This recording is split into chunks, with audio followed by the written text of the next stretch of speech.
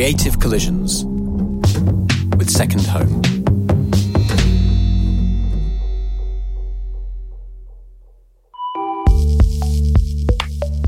Hello and welcome to Creative Collisions, a new podcast from Second Home, a social business dedicated to promoting creativity and entrepreneurship in cities around the world.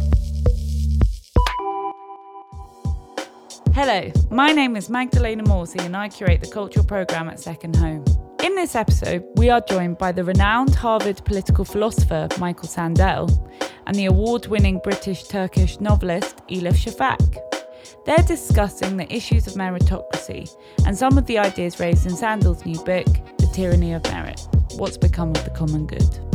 This event was presented by Second Home and the Berggruen Institute.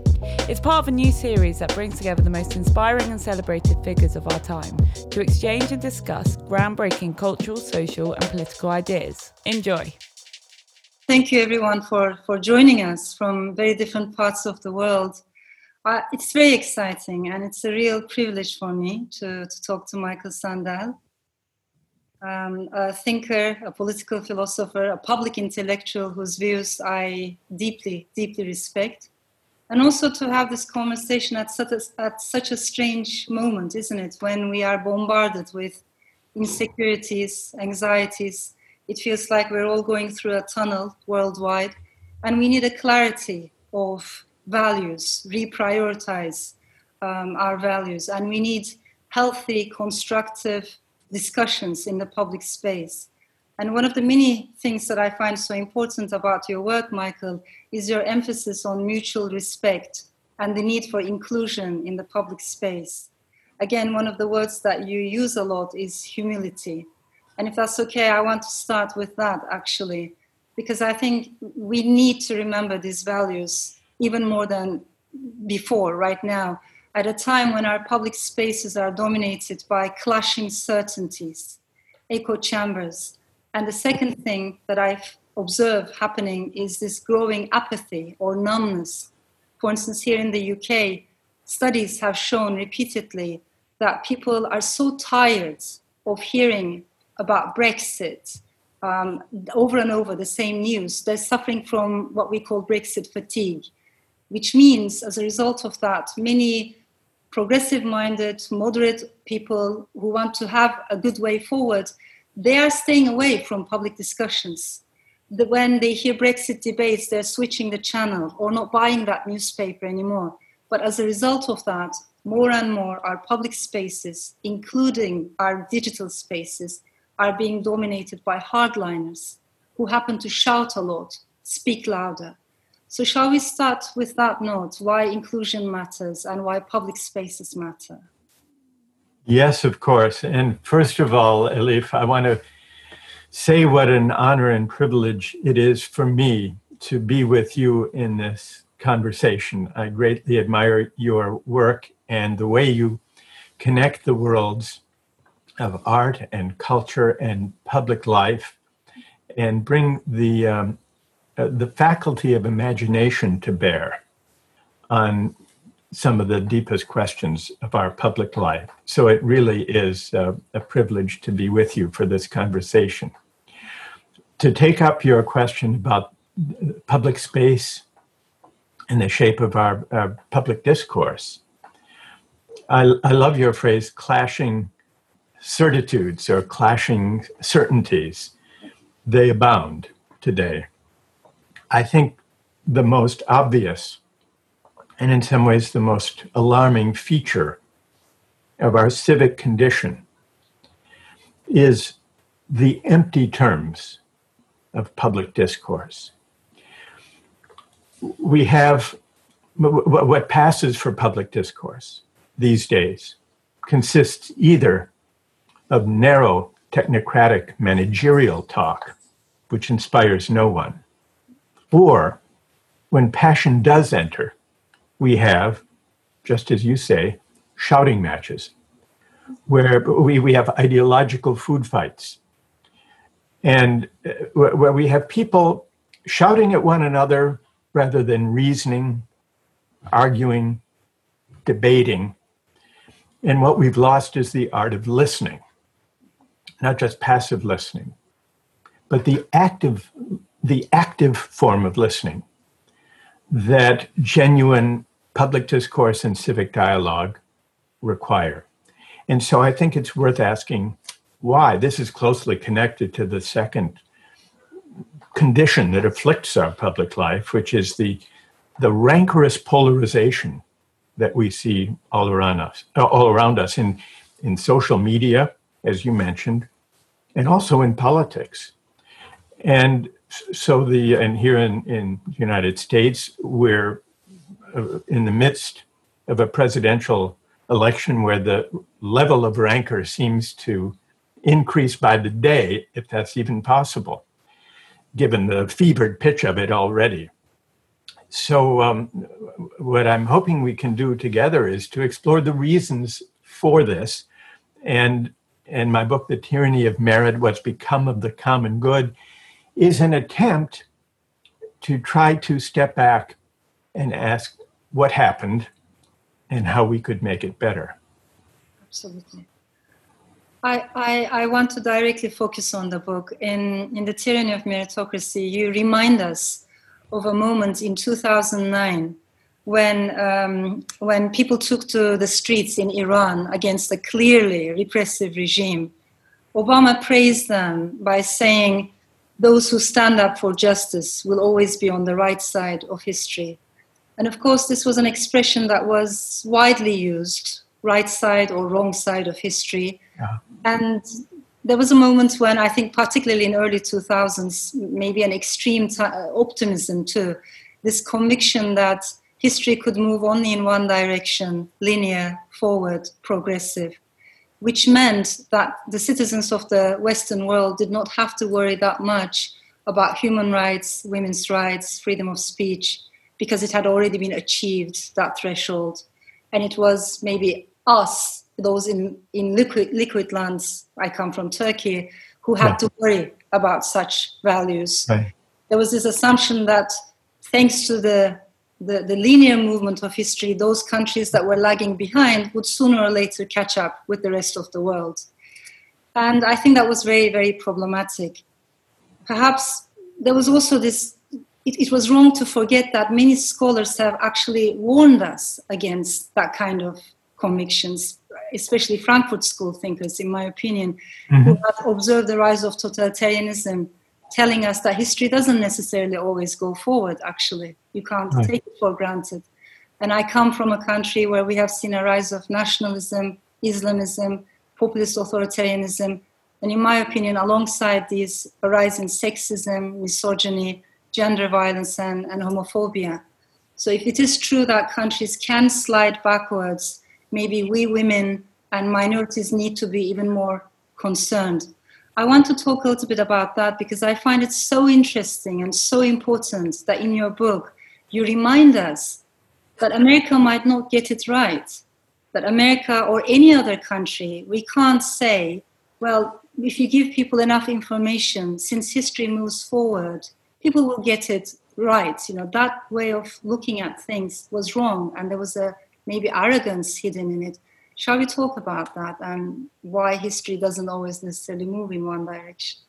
Yes, I think you're exactly right that there was a kind of hubris in the conviction, especially in America, over the last 3 or 4 decades, that history was moving in a certain direction, that we were on the right side of history, that we knew in what direction history was moving, and it was simply a matter of perhaps encouraging it to unfold in the way it was headed.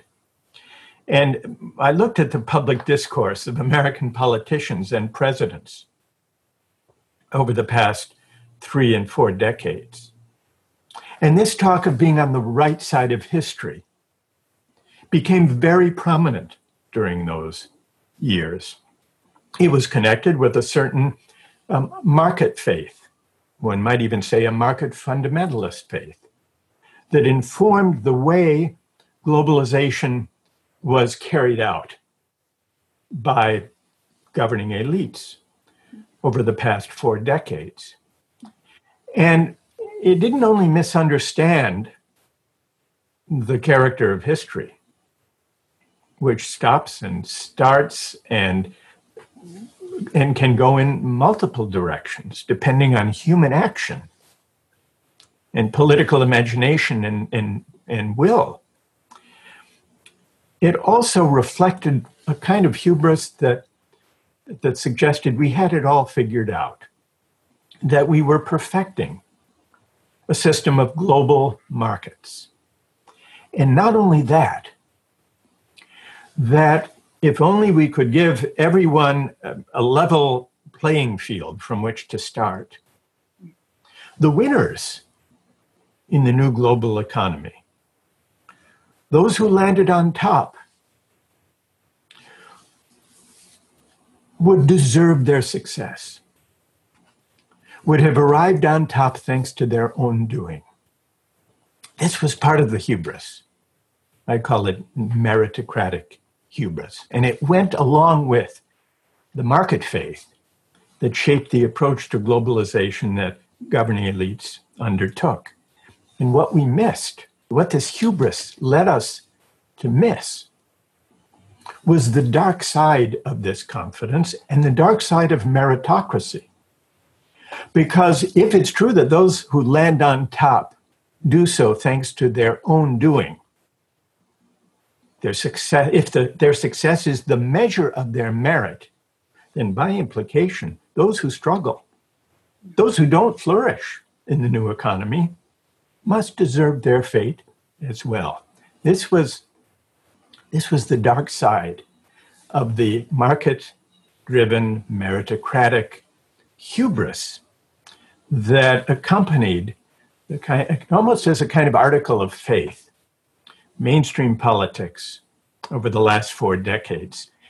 It generated resentments, grievances, anger, frustration among those who were left behind, who were actually quite a few in number. And by 2016, with the vote for Brexit in Britain and the election of Trump in the United States, with the rise of authoritarian populists and populist movements in many parts of Europe, we saw the wages, we saw the backlash against the hubris of meritocratic elites who believed they had figured it all out, they had figured out the direction of history, and they inhaled rather deeply of their own success. They looked down on those who hadn't flourished as they had. And we are living in the world that backlash created. Mm-hmm. Yeah. And we're also in the midst of a pandemic. You are in the US, I'm in the UK. Right. Countries in which the governments have dealt with the crisis very, very poorly. Yeah. Yeah. And you will remember at the beginning of the pandemic, COVID was called the great equalizer. Right. And people were saying, regardless of race and ethnicity, class, region, wherever you are in the world, we're all, as humanity, subject to the virus equally. Right. But in fact, of course, that wasn't the reality. And what the pandemic has shown us and revealed very clearly is the existing inequalities, injustices, and the gaps in our societies, in our systems. Here in the UK, even in the same city, in London, if you happen to live in a poorer borough, in a poorer neighborhood, your chances of getting the virus, contracting the virus, and dying of the virus are at least twice as high as someone living within the same city in a wealthier neighborhood. Mm.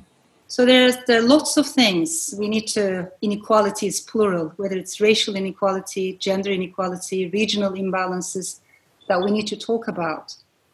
And one of the questions that I want you to explore more is how do we make inequalities plural?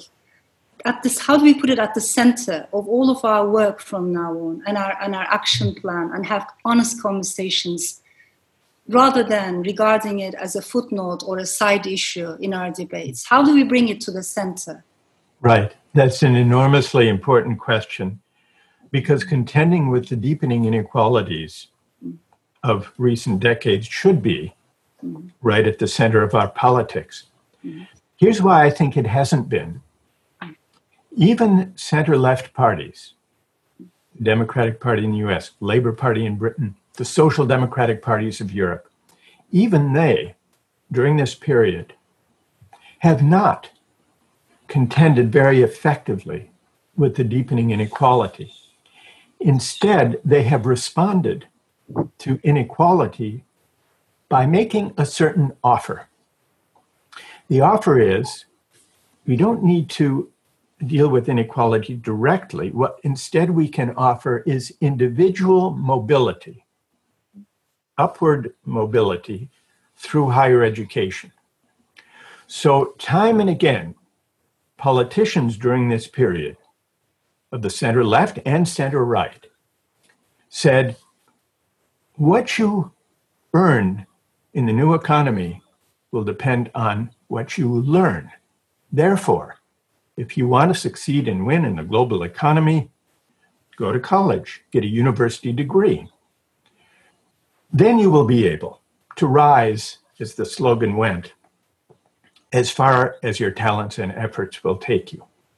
Now, on the face of it, this offer, this promise of upward mobility, if only you get a college degree, seemed attractive, even inspiring. Who could be against enabling people to rise as far as their efforts and talents would take them? Who could be against encouraging people to go to university? That's a good thing in and of itself. The mistake was to see this offer of individual mobility through higher education as the primary response to the deep inequalities, which it could never really be. Because however many people could manage to clamber up the ladder of success, what this message neglected was that the rungs on the ladder were growing further and further apart. And a project of individual mobility through higher education, helpful though it is to a handful of people, doesn't begin to address the far-reaching inequalities throughout a society. In fact, we easily forget that most people don't have a university degree. Nearly 2/3 do not in the US, in Britain, and in most of Europe. So building an economy that sets as a necessary condition for dignified work and a decent life the idea that you must have a 4-year university degree, that's not only a kind of political folly because it neglects a great many people, the majority, but it also leads to a kind of prejudice, a looking down on people who don't flourish, as if it's their fault. And it leads elites to look down, and working people who turned against the mainstream parties who were making this offer sensed that. They sensed that the work they did no longer seemed to win the respect in the society it once did, because they were not of the credentialed professional classes. And so before we knew it, the deepest divide in our politics was between those with and those without a 4-year university degree. And those without let their resentments be known when they voted overwhelmingly for Brexit in Britain and for Trump in the United States. And I'm not sure, speaking now of the Democratic Party in my country, I'm not sure that the mainstream parties have learned their lesson. They haven't quite understood the resentment that they inadvertently contributed to by failing to deal with the deepening inequalities of recent decades. I want to talk more about education, but before that, you said so many important things. I want to talk more about respect. There's an anecdote you share with us in the book that really made me pause and made me very, very sad. First of all, of course, you talk about how you have been observing the rise of meritocratic sentiments by listening to your students and observing how many of them, in a way, felt like they were entitled, like whatever we earn in life, we deserve it. We worked hard. disregarding all other circumstances and conditions that have brought us there.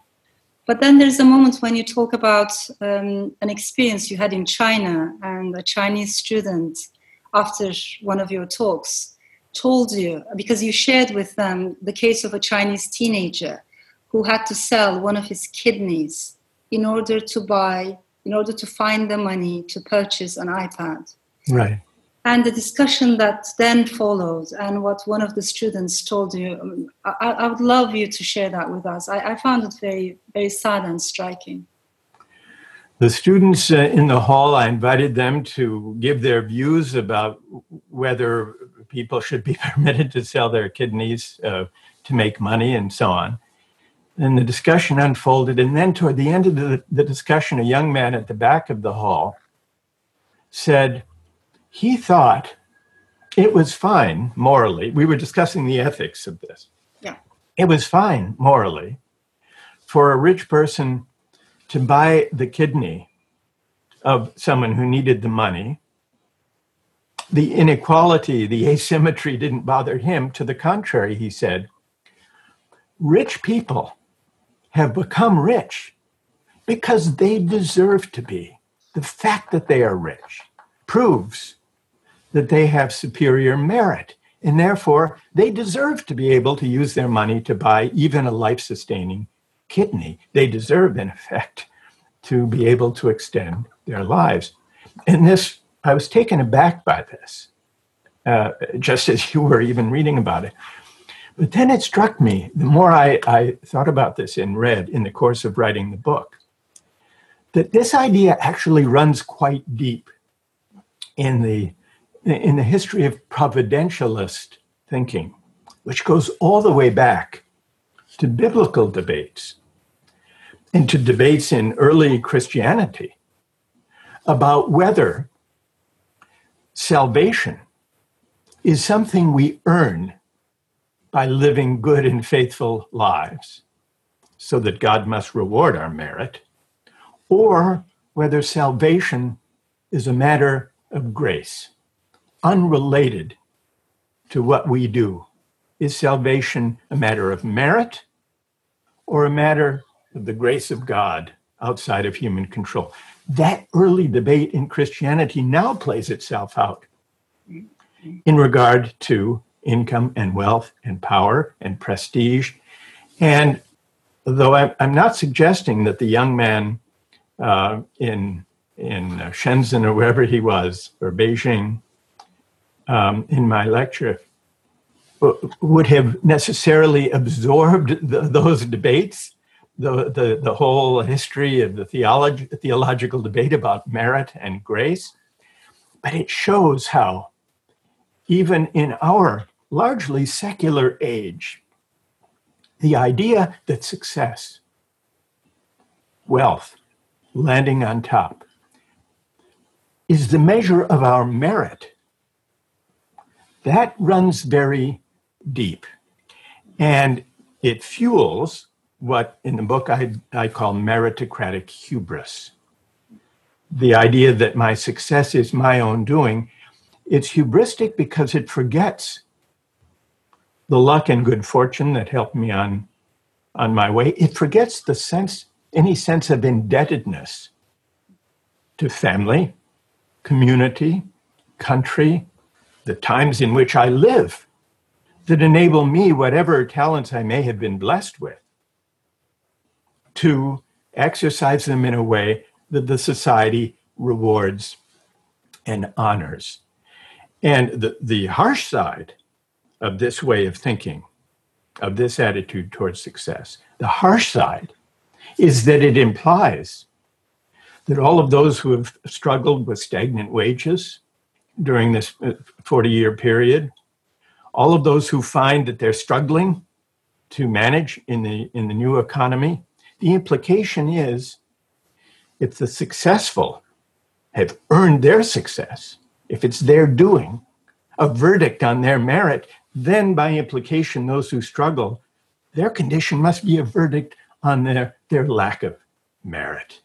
And this, I think, creates the harsh dynamic, which goes beyond the material inequality It's an inequality of esteem, of respect, of dignity, of recognition. And this, I think, is the deepest source of the polarization that drives our societies apart. It explains why the social bonds that hold societies together have been unraveling during the age of market-defined merit, so to speak. And all of this is happening alongside financialization of our economies, of course. Yeah. Yeah. So I think that the question that we come back to again and again is, who are the people who are given more respect, more rewards, more recognition, and who are the people who have been disregarded and pushed to the periphery? What we've seen is, especially in the last 3 decades, this neoliberal market-driven globalization. It's winners and it's losers. And you mentioned, I find it very important, how this basic assumption that the financial sector was the biggest contributor to the GDP, and therefore it must have been the biggest contributor to our common good, and therefore they deserve to have more rewards. And here we are, after a month of lockdown. Every week we have been uploading, not bankers, not financial sectors, we have been uploading and thanking nurses, teachers, doctors, supermarket workers, delivery men and delivery women. We have been thanking them and calling them our key workers. Right. Could this be a moment, a crossroads in which we can understand to give more value to people who have been devalued in the system? Or maybe I'm a bit more pessimistic. Do you think we will forget this experience as soon as we can? And will we find a new narrative, a new way of giving more value to people who have been silenced and forgotten? Right. It's hard to know for sure. I think in a moment like this, Elif, we have to look for every glimmer of hope that we can find.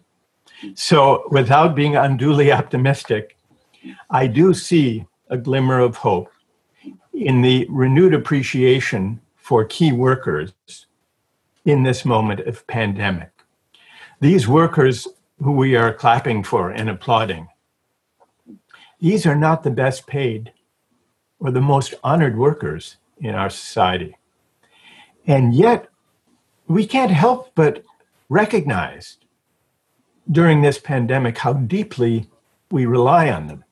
So my hope is that we can build a politics for, as we emerge from the pandemic, that will build on this widely recognized feature, that there is not a good alignment between the value of people's contribution and the rewards they reap.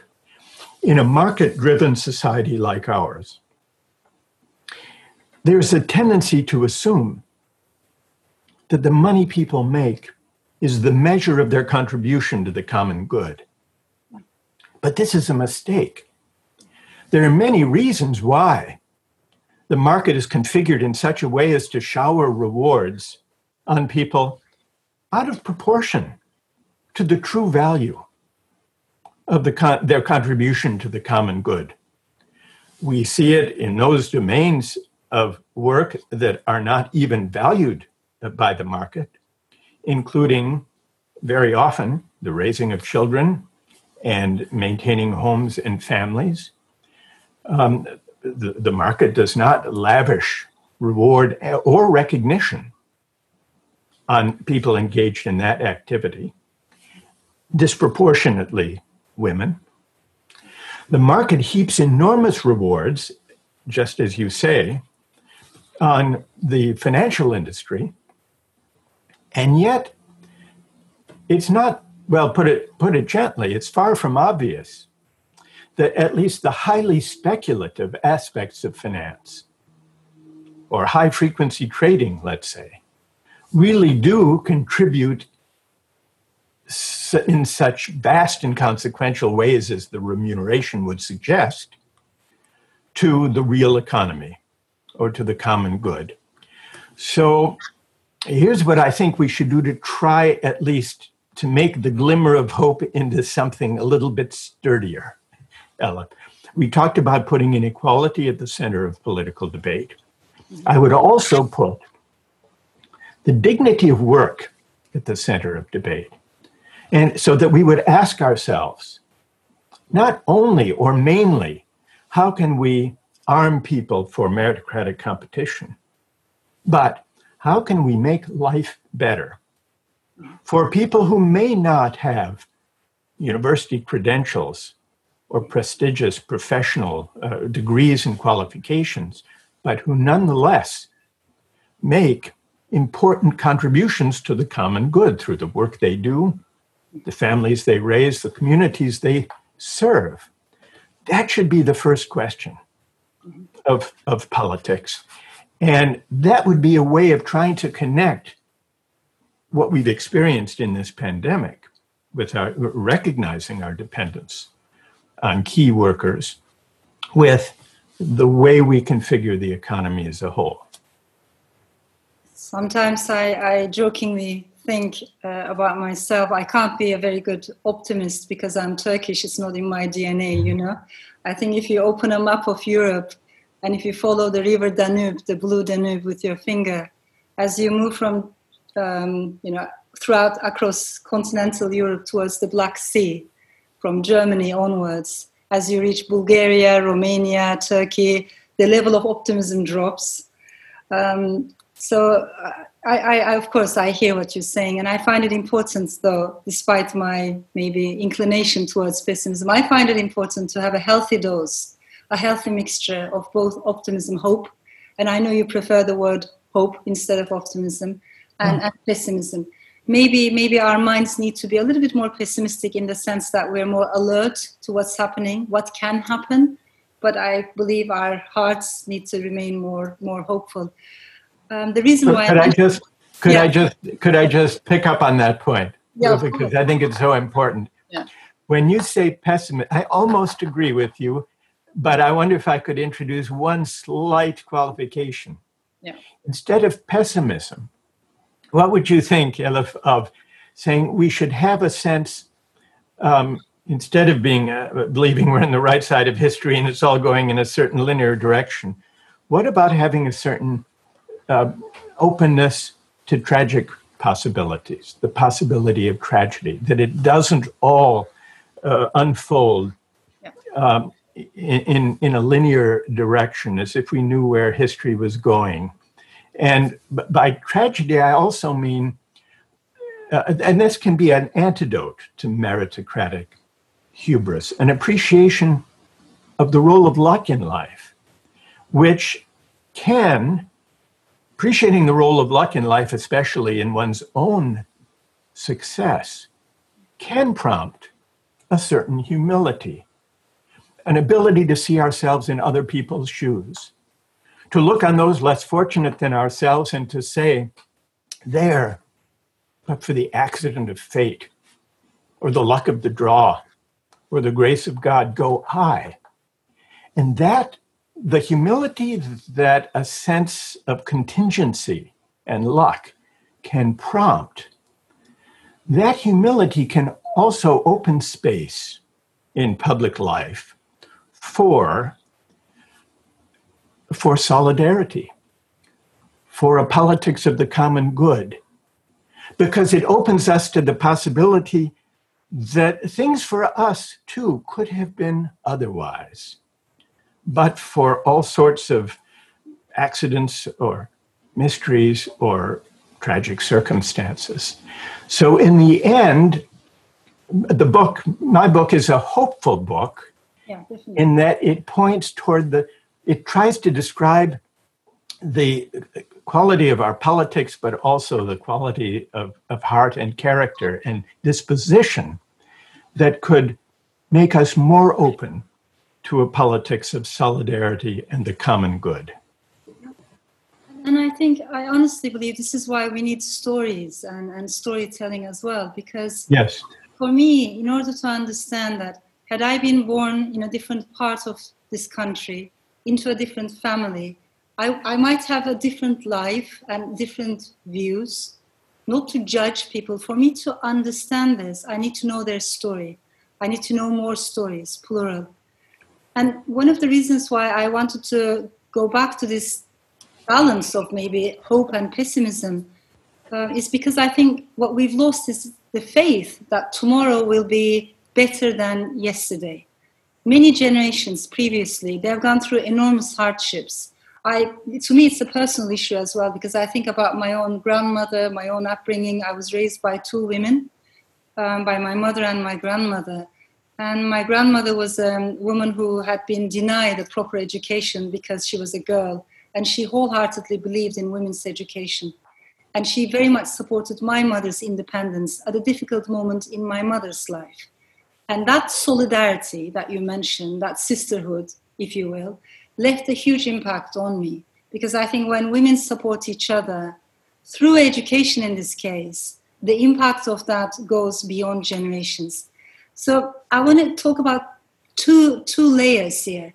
Both the importance of education for minorities, for people who have been pushed to the margins, but also especially for women, especially from my parts of the world, the Middle East, where women don't have equal representation in the public space.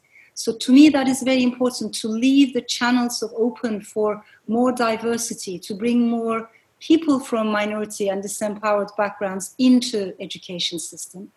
Yeah. And the second thing layer that I want to talk about is this losing this faith that tomorrow will be better if you make sacrifices for the education of your children and they make sacrifices for their generation.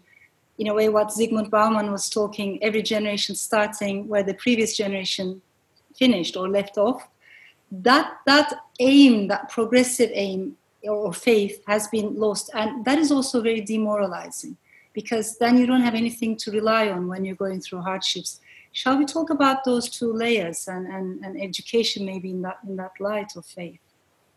Yes, this is deeply resonant, as you've described it, Elif. I would like to ask you a question, if I may. You have emphasized storytelling, and you've given us rich and resonant stories. Can you say a little bit about, I've been using the language of an appreciation of luck, contingency, accident, mystery, tragedy, as a way of reining in our meritocratic hubris, the confidence that we're on the right side of history, the faith that a certain kind of market triumphalism will lead us to a just society. You emphasize storytelling, and what that brings to mind for me is the importance of moral imagination and reimaginings as a way of looking at the world that we inherit, connecting with the aspirations and the unfinished work of future generations, as in your personal story, but also reimagining possibilities through storytelling for the future. Can storytelling do that or prompt that work of moral imagination, do you think? I honestly, sincerely believe it can. And one of the many reasons your work so deeply resonates with me is you redefine words. You look for new narratives. And I think storytelling is also a great way of trying to do that. I believe all kinds of discrimination, systematic discrimination, actually starts with words, with damaging words. So when we look at the darkest chapters in human history, including the Holocaust, genocides, it didn't start with concentration camps. It didn't start with neighbors putting a cross mark on their neighbors' doors because the color of their skin was different, or their religion was different, or their ethnicity was different. All of that came much later. I think it started with words, with seemingly innocent jokes, metaphors, how we talk about the other as if they were beneath us, vermin infesting countries. It started with that. So I do believe that the fight against dehumanization will also start with words and with storytelling. It is much harder to generalize a group of people if we know their stories. If we do not know their stories, it's just numbers. And we don't connect with numbers. I think as human beings, we're very emotional creatures, men and women. You know, where I come from, they say women are emotional. That's nonsense. Men and women, we are emotional, and we connect and we remember through emotions and through stories. So for us to overcome this numbness, this apathy primarily, I think we do need more stories in order to rehumanize people who have been dehumanized, but also to bring the periphery to the center. So I see it in a way, I don't want to over-romanticize, but there's an act of resistance, in my opinion, in literature. Mm-hmm. I love that. I think this is so powerful, Elif. I wish we could go on for hours. I think they're telling us they want us to take some questions, but I love the way you've expressed it. And I think the sensibility is deeply connected to the kind of sensibility I'm trying to bring to bear to an analysis of the politics and economics of our time, even as you till these fertile fields through the art of storytelling. So I find that very powerful and moving. Oh, thank you both. I agree. I wish we could go on, but there are lots and lots of questions, so hopefully we can answer as many as possible in the last 15 minutes. We'll start with Theodora, because she wrote one first. She's a Bulgarian teacher, educated in London and Lisbon. She's a great admirer of your work, Elif, and she very much hopes one day to meet you in person. Given everything you've both been discussing, what gives you hope, and what lessons do we urgently need to start learning and teaching? Well, in a way, this is really what just the last moment of our exchange really addressed this. I think, but Elif, do you want to say anything further on this? In a way, this recapitulates the themes that we've just been. Absolutely. Maybe very briefly I can add, I think when I look at politics, the state of our politics and politicians in country after country, to be honest, I find that very demoralizing. But for hope, I think we need to look at our fellow human beings.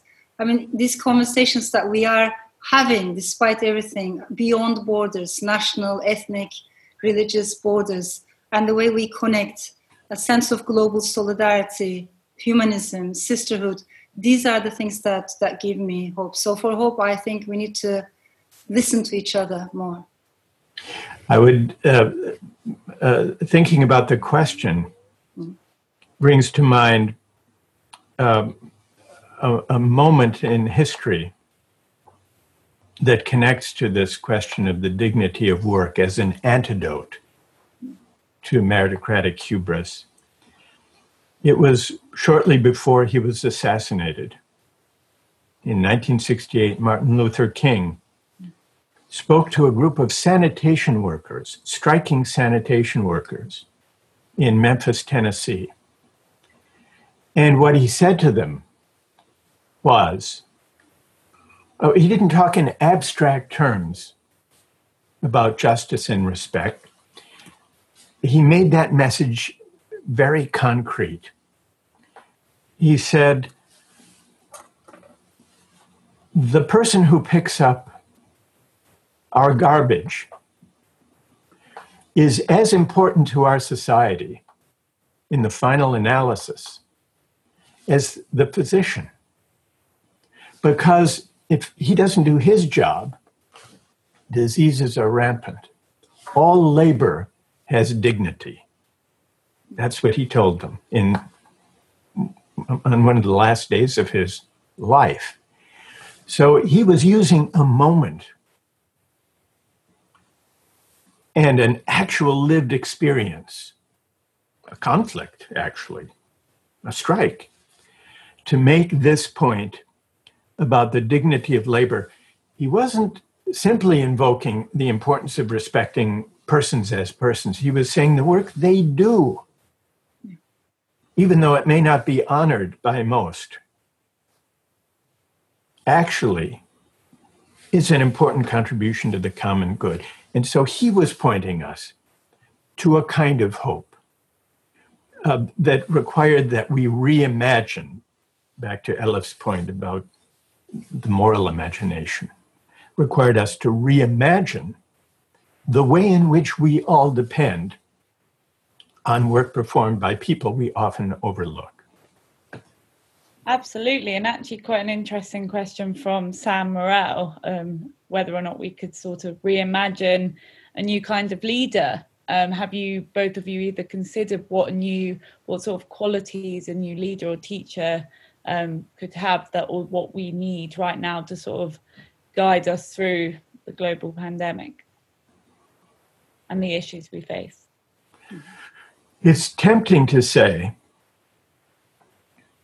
the kind of leadership we need is someone who respects science and scientists, and who doesn't disparage the advice of medical experts and public health experts. Because, of course, we're burdened by, in the case of the President of the United States at least, someone who flies in the face of that kind of advice. But I think that account of the leader we need now would be insufficient. It isn't only that we need leaders who listen to scientific evidence and medical advice, even during a pandemic, though we certainly do need that. We also need the kind of leadership that goes beyond expertise or deference to experts. Part of what's been missing, I think, in our notion of what political leadership consists in is the recognition that being governed by the best and the brightest in terms of technical expertise or lustrous credentials misses the moral dimension of leadership, the ability to identify with people from all walks of life and to encourage public deliberation about common purposes and ends. Not someone who will preach the importance of overcoming our divisions.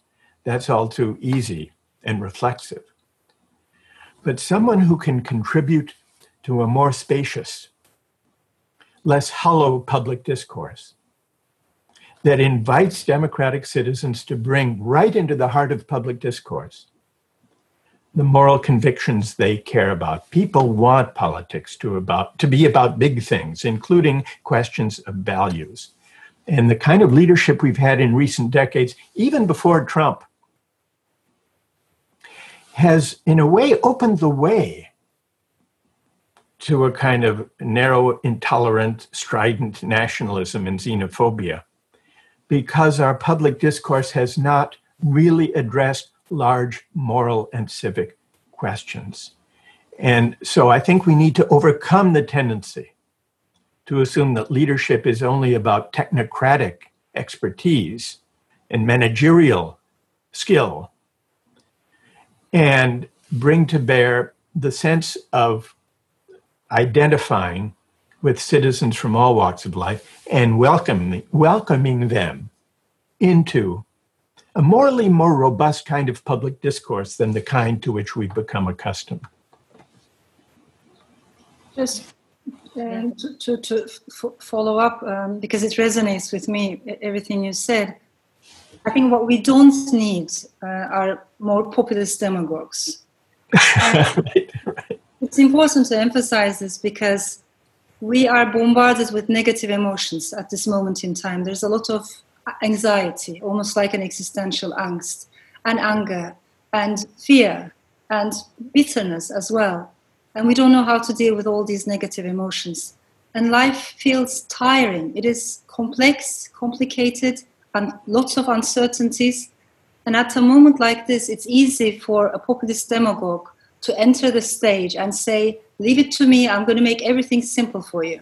You know, you don't have to fear complexity. You don't have to be burdened with all these emotions.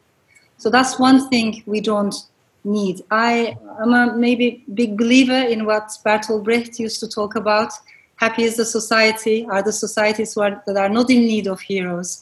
I'm a big believer in civil societies, us making the change.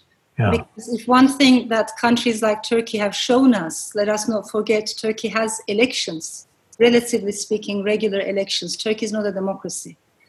Belarus has elections, it's not a democracy. Russia has elections, it's not a democracy. So it shows us that in addition to the ballot box, which I do respect enormously, we need other things in order to keep a healthy democracy. We need rule of law, separation of powers, independent academia, free media, women's rights, minority rights, a healthy, robust, engaged civil society. With all of that, I think we can make a change. And I believe we've entered an age in which none of us can be disconnected or disengaged anymore. And we have to become more active citizens in that sense. Could I just quickly add to Elif's point about civil society and its importance? One other source of hope, perhaps from where I sit in the US, the most promising source of hope is the Black Lives Matter movement, which is operating, just as Elif was saying, in civil society. This is not from politicians, but it's a civic energy that is opening space for a discussion of what a just society really looks like. It is now a multiracial, multi-generational movement. And it, I think, offers hope of a richer kind of public discourse that addresses questions of justice and what we owe one another as citizens. Yeah, fully agree. Yeah. Well, yeah, there's so many questions, so I'm going to sort of combine two, which I think pulled together quite nicely by Karen and Rui. Rui says, so the only thing to do is fight for equal opportunities. And then Karen sort of, which I guess follows on in a way, can inequalities ever be solved in an unbridled capitalist society? So to both of you. I would, I argue in the book that equality of opportunity is important, but it is not sufficient. Because what equality of opportunity does is it removes barriers to full participation and achievement. And that is very important. And Elif in this discussion has spoken eloquently about the importance of that project to fully include in public life, in the life of the city, women and minorities, members of groups who have long been excluded on the basis of race, ethnicity, religion, class, gender, sexual orientation. So the project of equal opportunity is terribly important, but it's important to remember that it is not enough, because we have also to create something further, which in the book I describe as a broad democratic equality of condition, which is not the same as equal income and wealth. It's not that. It has to do with the allocation of status and recognition. It means that a truly democratic society is not only one in which everyone has the right to vote and to speak his or her mind. It's also one where in everyday life, people come together and mix and encounter one another across differences of class and race and gender and ethnicity. Well, one of the things we've lost is the loss of those common spaces and public spaces that bring people together in the course of their everyday lives to encounter one another, to bump up against one another, even inadvertently, because this is how we learn to negotiate our differences. And this is how we come to care for the common good. So the loss of public spaces in common places of shared democratic citizenship, in the ordinary course of life in civil society, as Elif was emphasizing. That's been a great loss. That's been one of the great costs of the inequality that has led the affluent, in many cases, to secede from the common life, from public schools and common places and shared recreational areas and public transit and public services, but even parks and recreation, municipal centers. We live hermetically sealed lives increasingly. We listen to the same social media, the same sources of information. So creating in civil society, the shared spaces of class mixing and encountering one another, I think is an important step, which goes beyond equality of opportunity, an important step toward creating the fabric, the texture, the lived experience of a genuinely shared democratic way of life.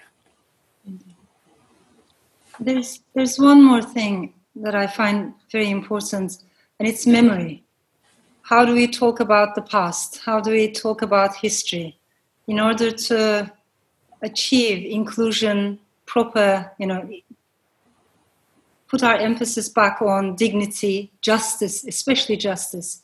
We need to talk about memory, not in order to get stuck in the past, but also to understand the complexities of the past, to be able to understand who are the people who have been silenced throughout the past, people who have been not invited to the table when the decisions were made. I find that also very important. Again, maybe because I come from Turkey, which has a very rich history, but that doesn't mean we have a solid memory. I think we're a society of collective amnesia. And our entire narrative of the past is full of voids, emptiness. And that emptiness is usually filled with ultranationalist or Islamist interpretations of the past. So to be more humble and to say, how would I feel if I had been an Armenian silversmith in this historical, journey? How would I feel if I had been a Jewish miller? How would I feel if I had been a concubine in the harem? What would my interpretation of, let's say, the Ottoman Empire be like? When you ask those seemingly micro questions, then you realize the narrative changes. And we need to be open to that. At the end of the day, I think every nation state has its own official version of history and memory. In that regard, nation states are very similar. But what makes a difference between a democracy and a non-democracy is, in a democracy, regardless of the top-down official narrative, if you walk into a bookstore, you can find many books, both fiction and non-fiction, that tell the stories of those who have been silenced, the memories that have been forgotten. And the writers of those books are not persecuted. In a non-democracy, this is much more difficult. There's only one single narrative. So if we want to achieve justice and equality, inclusion in our public spaces, I think we should be ready to have some difficult conversations about the silences and taboos in our collective memory, or in some cases, collective amnesia. Beautiful. Yeah, I completely agree. Thank you both so much. I'm really sorry to everyone. There's so many questions, but we're now running over time, unfortunately. Both Michael and Elif's book are available from our bookshop, Libreria, so please do get a copy. Michael has very kindly given us some exclusive signed copies to accompany this event, and to everyone who's bought one with their ticket, thank you so much. You'll be receiving it in the post.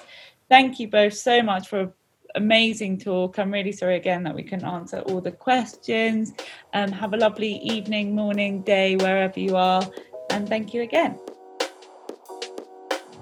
This episode was brought to you by Second Home as part of our Creative Collisions podcast. Subscribe to keep up to date with upcoming episodes and head to secondhome.io/culture to see what events we have coming up.